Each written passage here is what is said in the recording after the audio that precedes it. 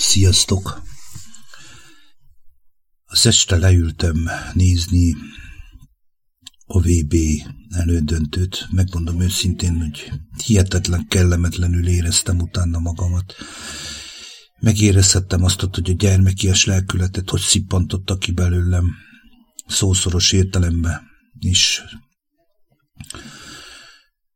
Így elaludva kaptam egy rövid álmot Jézustól, és arról szólt az álom, hogy 15 perc volt a VB döntő meccséből, és én szószoros értelemben nagy izgalommal vártam, hogy mi történik, de közben maga Krisztus lelke szólított és hívott engem, és én meghallottam őt. De azt válaszoltam neki, hogy még van 15 perc a meccsből, hadd nézzem már meg, hogy dob Lionel Messi, ugye? És ez volt, ezáltal nagyon sok mindent megéreztetett velem a lélek, és ezt kell megvallanom nektek, hogy ez mekkora nagy ébresztő és figyelmeztető számomra és mindenkinek, akinek van füle hallásra, s ami előtt azt gondolnád, hogy valami fanatikus, vallásos őrült vagyok. Tehát egyértelmű, hogy a lélek finom, bársonyos, szelíd hangját, hogyha nem halljuk meg, akkor nekünk végünk van. De akkor is, hogyha halljuk,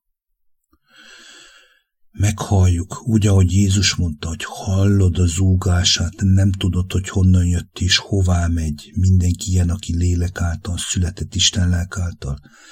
Én meghallottam, de azt válaszoltam, hogy mindjárt csak még van 15 perc ebből a meccsből. Tehát egyértelműen megtagadtam ezáltal a Krisztus lelkét. És soha nem tudhatom sem a napot, sem az órát, hogy mikor jön, és mikor szólít, és hogy miért szólít.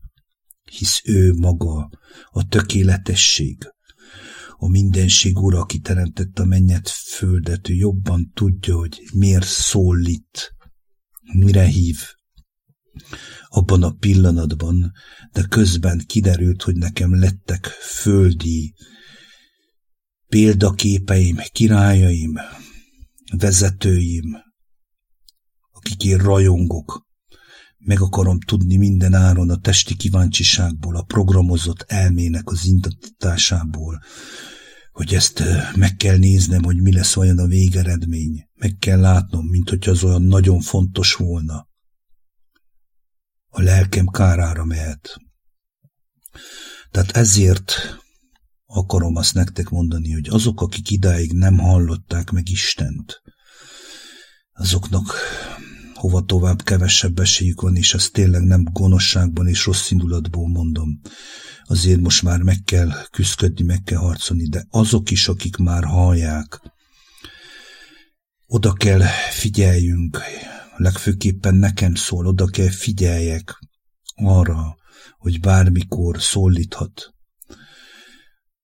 a Krisztus lelke, az Atya lelke indíthat valamire, és hogyha én nem leszek kész, nem figyelek rá, egyértelmű, hogy azért kell megtapasztaljam azt a rengeteg bukdácsolást, amit megmondok nektek őszintén, hogy nagyon sokszor elkövettem, Isten legyen irgalmas hozzám.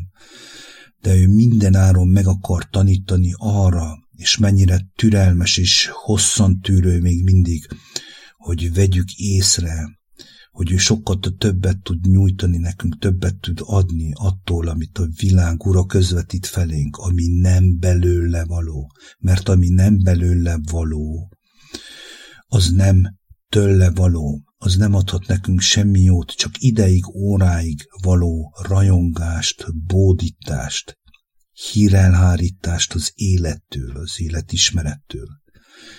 És ezáltal el is veszett a lelkünk, mert itt a lélek a fontos, lélek az, ami éltet. Ezért nem értették Krisztus sokan, és ma is azért nem értik sokan. Mert azt a finom, bársonyos, szelíd hangot ő meghallotta az Atyát, és ő azt cselekedte, semmi mással nem foglalkozott. Kimondottan arra figyelt, annak élt, az motiválta, az mozgatta minden cselekedetét, tehát nála a Krisztus megnyilvánult, felettébb való volt a lélek, mint a testnek az akarata. Pontosan ez a lényeg a Krisztus személyes ismeretében és követésében. Hiába mondom azt, hogy ismerem őt, ha nekem még mindig fontosabb foci VB döntő. És evel sem károztattok senkit. Nézze mindenki, ahogy akarja. Ha ezt nem érzi meg valaki lélek által, hogy ez miről szól, akkor én soha nem fogom tudni őt sem meggyőzni, sem elmagyarázni neki azt, hogy én most miről beszélgettem. Tehát ennyire keskeny ez az út. Nagyon keskeny, penge, vékony. És ez az egész, amit itt elmondtam nektek, elsősorban nekem szól. Köszönöm szépen, hogy meghallgattatok, sziasztok!